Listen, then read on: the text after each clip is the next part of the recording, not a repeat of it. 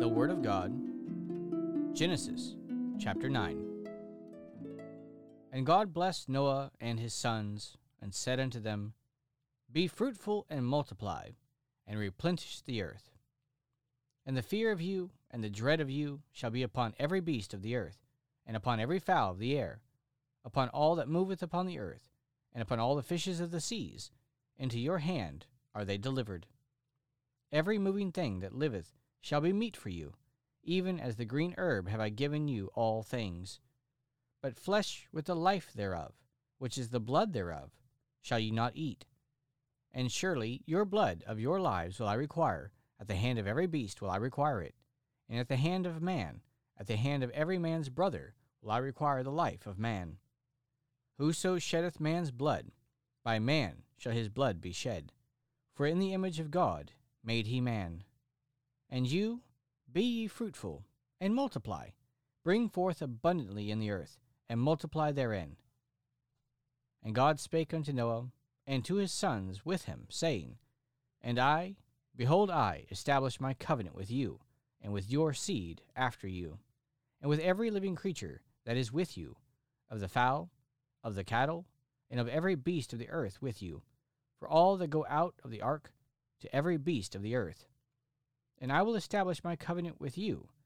Neither shall all flesh be cut off any more by the waters of a flood, neither shall there any more be a flood to destroy the earth.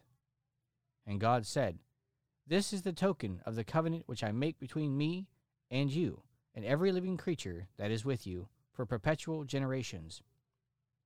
I do set my bow in the cloud, and it shall be for a token of a covenant between me and the earth.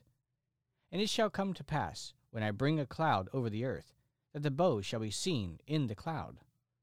And I will remember my covenant, which is between me and you and every living creature of all flesh, and the waters shall no more become a flood to destroy all flesh.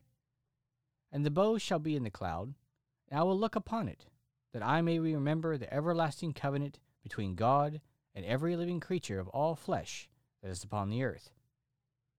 And God said unto Noah, This is the token of the covenant which I have established between me and all flesh that is upon the earth.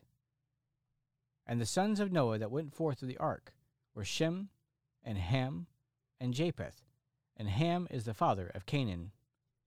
These are the three sons of Noah, and of them was the whole earth overspread. And Noah began to be a husbandman, and he planted a vineyard. And he drank of the wine, and was drunken, and he was uncovered within his tent. And Ham, the father of Canaan, saw the nakedness of his father, and told his two brethren without.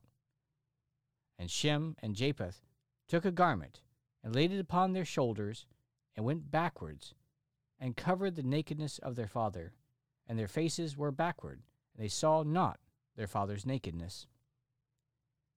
And Noah awoke from his wine, and knew what his younger son had done unto him.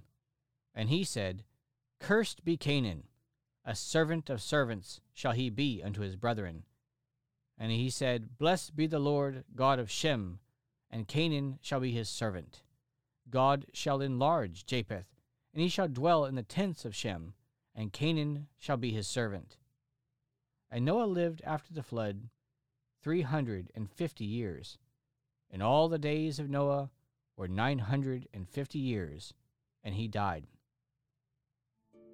The Word of God, Genesis chapter 9.